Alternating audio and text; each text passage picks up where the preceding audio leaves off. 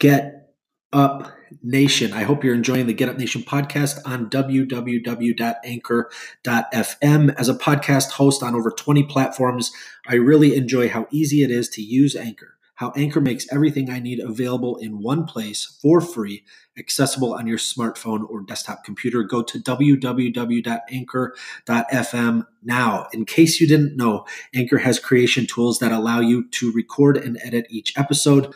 If you're concerned about the distribution of your hard work, don't sweat it because Anchor takes care of that too. If you're considering becoming a podcaster, I would highly recommend Anchor as your choice to begin sharing your content with the world.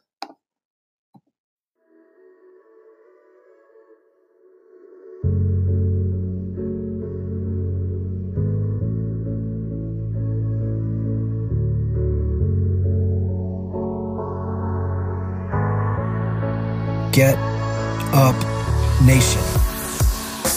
My name is Ben Biddick. I am the creator and host of the Get Up Nation podcast, where I serve individuals, organizations, and societies to develop and sustain resilience and perseverance. I'm the co-author of Get Up, The Art of Perseverance, with former Major League Baseball player and CEO of Luron Living, Adam Greenberg.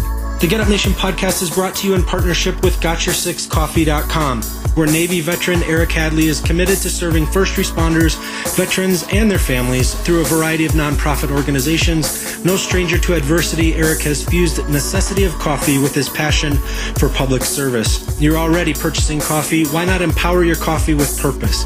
Why not purchase coffee that not only has your six, but also has the backs of those who don a uniform of service for our communities and great country?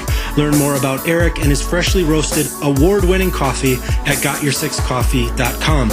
Welcome to this episode of the Get Up Nation podcast. Recently, I had the honor and privilege of speaking with Dr. Michael Lewis. He's one of America's most trusted physicians. He retired from the United States Army at the rank of colonel and served our country for over 31 years. He's advised countless professional athletes, top-ranking military officials, and senior executives at the Department of Defense and the U.S. government on brain optimization.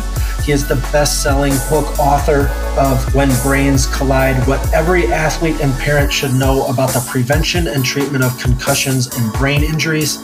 He is an internationally renowned physician, researcher, and speaker on brain health. He is also the founder of the 501c3 nonprofit Brain Health Education and Research Institute, dedicated to helping patients with traumatic brain injuries recover as quickly and fully as possible. He joins Get Up Nation today to share how we can optimize our brain health. Dr. Lewis, thank you for joining me on the Get Up Nation show. Oh, it's great to be with you, Ben. All right. Dr. Lewis, honored to have some time with you today to share with Get Up Nation your knowledge and insight into brain health. Will you share what led to your interest in this field and why you've made it your life's work? Well, it's kind of interesting. I'm a board certified physician in preventive medicine, and I was doing infectious disease work in Southeast Asia. I was a disease hunter, and the Army said, "Yeah, you got all this great experience. Come back and teach students at the medical school in Bethesda, Maryland." And now we got Iraq and Afghanistan going on. This is 15 plus years ago. And we've got these wars going on. And you can't be on the campus of Walter Reed without being around wounded warriors. So you start to think, what can I do to help the soldiers that are coming back with these sometimes injuries, missing limbs, and sometimes injuries you can't see, like traumatic brain injury. And had one general officer friend of mine say, "Well, what are you doing about these traumatic brain injuries? You're a doctor." And I was doing infectious disease work, nothing even related. But I kind of put two and two together, came up with an odd number, and went to the head of research at Walter Reed and asked, "Is anybody looking at the use of omega-3 fatty acids like you would get from fish oil to help our soldiers with recover from traumatic brain injury?" And he thought about it for a second, and his answer was, "No, why don't you?" As I didn't know anything about it, but he goes, "Well, you're the only one asking the question." And so that was literally a career-changing moment, and I started to dig into it and found out not many people are talking about it, especially at that time. Nobody knew anything about it. There was about 3 or 4 people in the world that I could find that knew anything about using omega-3s to help the brain recover from injury. So as I say, that's the rest of the story. Hmm. Yeah, and certainly with the type of warfare that has been experienced by men and women of the armed forces in Iraq and Afghanistan, consisting of injuries sustained from roadside bombs detonating in and around their vehicles or as they're on patrol, your expertise is vital to helping them heal from these injuries. Will you share a little bit about where that conversation took you? What came next as you sought to serve these wounded warriors? Well, one of the people that I sought out to find out who knew anything about omega-3s in the brain was a psychiatrist at the National Institutes of Health. And he lived nearby and we were getting to know each other, or I think we were out having a beer one night or something. And now his focus is on omega-3s and mental health. And particularly he was looking at suicide at the time. And he said to me, well, if we could just draw blood on people before they commit suicide, we could answer a lot of questions. And I was like, oh, geez, that's, and he's like, that's impossible. And I'm like, no, that's easy. Because turns out that the military's got 50 or more million blood specimens sitting in a freezer in Silver Spring, Maryland, with all of the DoD data behind it. And so, like, oh, how many you need? And so we put together a study and looked at getting these blood samples and looking at what their omega-3 levels were in documented suicides. And what we figured out was there was a 62% increased risk of suicide if you had low omega-3 levels in your blood. And it's huge. I mean, we looked at data, we looked at mental health visits, we looked at all kinds of things. And even if your best friend was killed in the foxhole next to you, that was only a 52% increased risk. So here was a nutritional factor that had a 62% increased risk of suicide, and something that is easily measured and could be changed for pennies a day. Wow. So tell me, so you came up with the omega-3 protocol, is that correct? That is correct. Can you share with me what that is? Well, as I was getting into this research, people all of a sudden started to ask me, my brother, my cousin, my father, my uncle, whoever, had a concussion, and how much fish oil should he take? And what really put it into perspective to me was my younger brother had a concussion and he called me up with that basic question. And so I kind of almost made it up on the spot. And so basically what I said, well, take this dose, but take it 3 times a day and for a week, and let's see how that goes. And that dose is what turns out that it's what the FDA tells us is generally recognized as safe, or GRAS level of omega-3s, which was 3,000 milligrams of the combined amount of EPA and DHA, the two main omega-3s. So back then it was 5 or 6 capsules. Now with new technology and manufacturing, it's really, you can do that in just 3 capsules per dose. So I look at the Omega protocol is basically 3,000 milligrams 3 times a day for a couple of days, at least a week. In some cases, with some patients that have been struggling for years, I will typically do maybe even a month at that level. But I look at that as a loading dose. I want to get them down to that generally recognized as safe level as soon as possible. I don't want people to be on these really high well, I don't call them really high doses, but most people think they are. But I don't want them to be on that higher dose for too long. I want to get them down to sort of a normal dose after we correct that deficiency in omega-3s. Amazing. Okay. And let's see. So this is revolutionizing things. You've also put out some information about how CBD is helping people with TBI. Will you go into what successful treatment regimens are and what progress you're seeing happen and how people's lives are being impacted? So I started on this omega-3 idea about 13 or 14 years ago now. Oh, time flies when you're having fun. And about 5 years or so ago, I had retired from the military, and I had a friend of mine in the fish oil industry who went over to the CBD industry. He says, you really got to take a look at this stuff. And so I started to look into it, and then basically gave me some product to try with some patients, and just started to see a great response. So using it in addition to omega-3s, and it found it really is helpful for anxiety more than anything. It can help decrease headaches and chronic pain. But, with my head injury, my concussion patients, I found that it really helped with the anxiety. And I would get comments back like, hey, that fish oil is great, but that CBD has been life changing. And I was like, geez, I must be onto something here. And more recently, I've been trying to get down into the scientific, biochemical level to figure out what's going on. And it turns out there's this great interaction between omega-3s and CBD.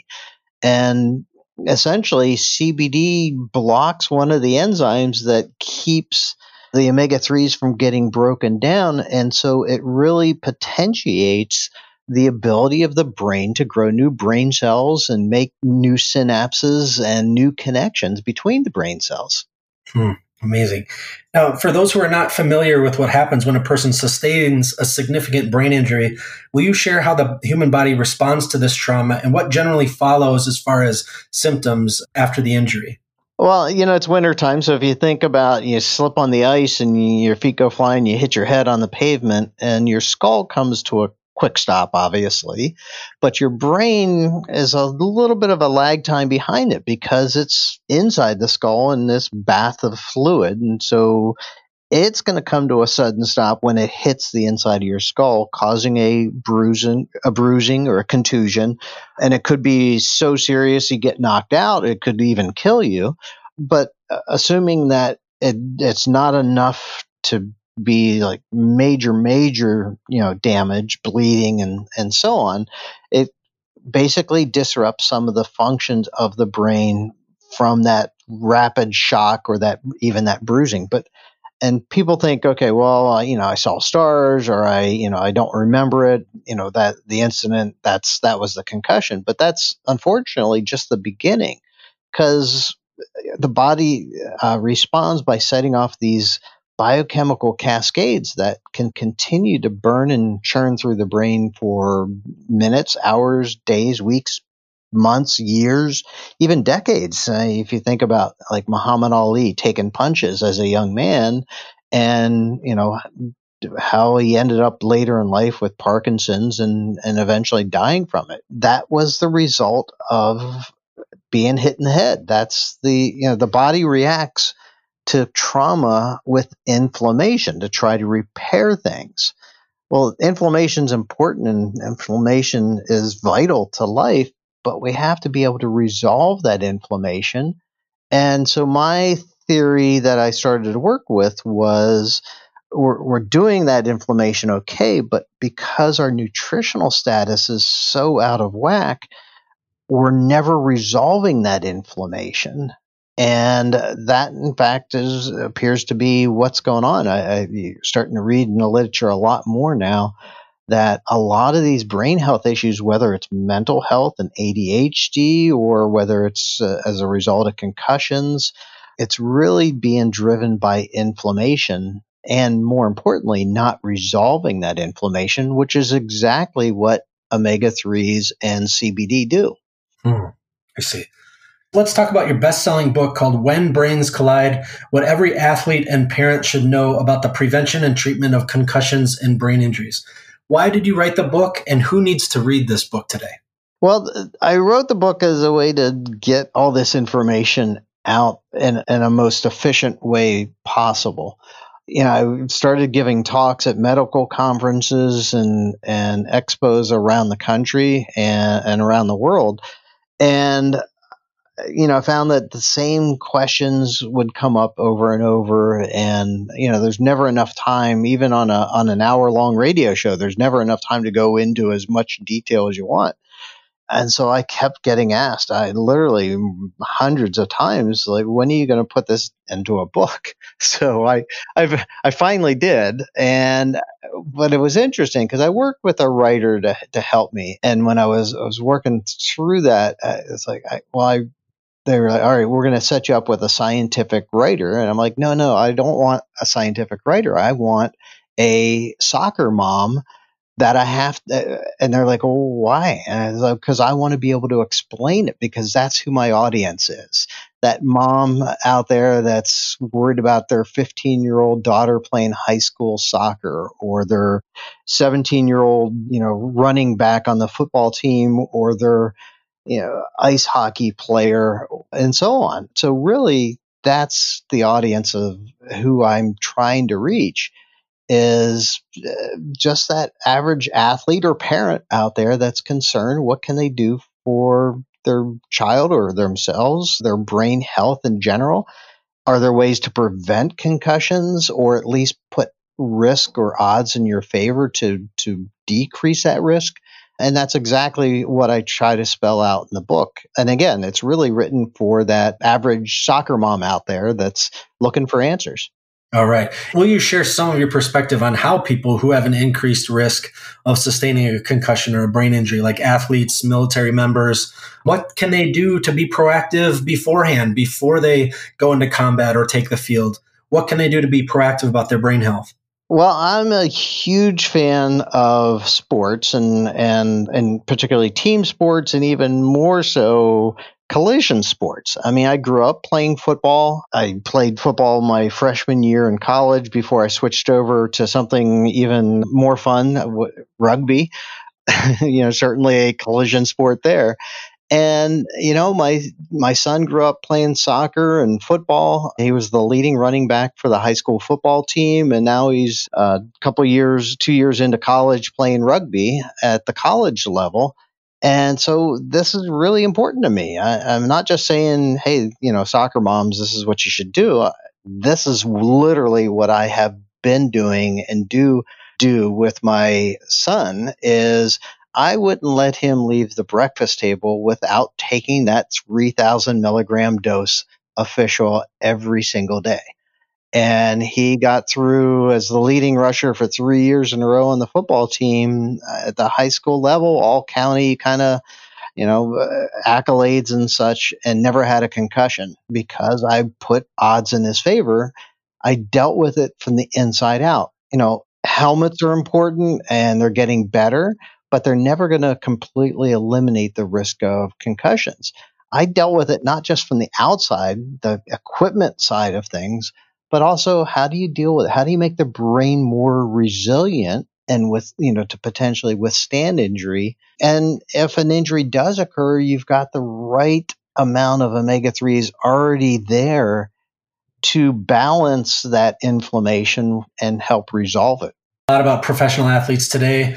I was thinking of Adam Greenberg when he was struck with a baseball at 92 miles an hour under his helmet, actually struck him right on the head under the helmet.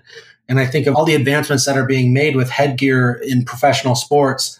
The NFL football players have modified helmets now. Certainly in the military, the Kevlar helmets that are worn have advanced in technology and over time immensely. What are you seeing out there as far as these advancements, and what success stories are being told about protecting our brains when we go into these high contact sports or when we go into combat? What are you seeing as positives in the advancement? From a nutrition side of things, look at the best quarterbacks in the NFL right now. Tom Brady, Drew Brees. They're absolute fanatics about their nutrition. And so a lot of that has to deal with not just, eating clean, healthy, but also the amount of omega-3s that they're consuming. They're more of a Mediterranean style type of diet where it's high in seafood, and that's the best source of omega-3s. And also decreasing the vegetable oils. I was just reading a study actually just this morning that came out of UC Riverside, I think it was, University of California, Riverside, about the absolute terrible damage that soybean oil does on the body and the brain in particular. And, soybeans in everything. It's what we use to process foods to keep it shelf stable. As you know, at Get Up Nation, we focus heavily on serving individuals, organizations, and societies to develop and sustain resilience. Brain health is a vital component of our ability to be resilient. When you think of resilience, what perspective do you have to help us understand how we can maximize our brain health throughout our lives? Well, omega-3s are important. You have to have omega-3s just to even make a brain in the first place. And so they're important throughout life. So important that 100% of infant formula in the United States has omega-3s added to it. And, if you kind of look later in life, all right, we know that omega-3s are good for the heart, decrease the risk of heart attacks and heart disease. And then even later in life, how they can impact on the potential for dementia. There's some studies that have that come out over the years that show, well, omega-3s didn't really help with Alzheimer's, for example. Well, two things. One is typically it's too late because Alzheimer's is a disease that develops over decades. So it's, once you have the symptoms, you're way behind the curve. And number two is you got to use bigger doses to overcome the problems that we have with just our basic nutrition. Yeah, I'm glad you touched on dementia there. 16 million Americans suffer from Alzheimer's or another form of dementia. The numbers are going up, expected to triple by 2050. The amount of cost it takes to care for someone who goes through this tremendously debilitating disease, it just is so hard on caregivers. So to know that, something as simple as taking an omega-3 regularly throughout our early life, hopefully that, can prevent some of that suffering. So I really appreciate you touching on dementia when it comes to this. Alzheimer's is a big concern, and it's growing. You have profound expertise on concussions, traumatic brain injury. You founded the nonprofit Brain Health Education and Research Institute in 2011 and regularly share your expertise on CNN's Sanjay Gupta show and many other media outlets. When you first entered this field, what progress, as you look back over this field and you see the progress that's been made during your career, where do you see it going in the future? And what are you excited about when it comes to brain health and the advancement of technology and science? I would like to say that the one biggest at the time 2-3 years ago became a very huge obstacle, and then about a year or so was overcome, is the NCAA, that oversees college athletics. And they basically came out about 3 years ago and said that omega-3s and fish oil supplements are not authorized to be used by athletes. But yet so many athletic programs and colleges were using it based on a lot on the science that I've put out and the work that I've done. And so they really fought back against it. And about a year ago, the NCAA came out and basically overturn their own decision. And, so now at the training tables to help athletes maintain their weight and, with protein supplements and of course, electrolytes and carbohydrates like Gatorade, they were missing the entire story of fat. If you're needing more calories, fat's a great source for that, but good fats. So they actually have authorized the universities to buy omega-3 fish oil and provide it to their athletes. And not only that, when they came out with that pronouncement, they said very specifically that they recognize its importance for brain health of developing, at 18, 19, 20 years old, your brain's still developing.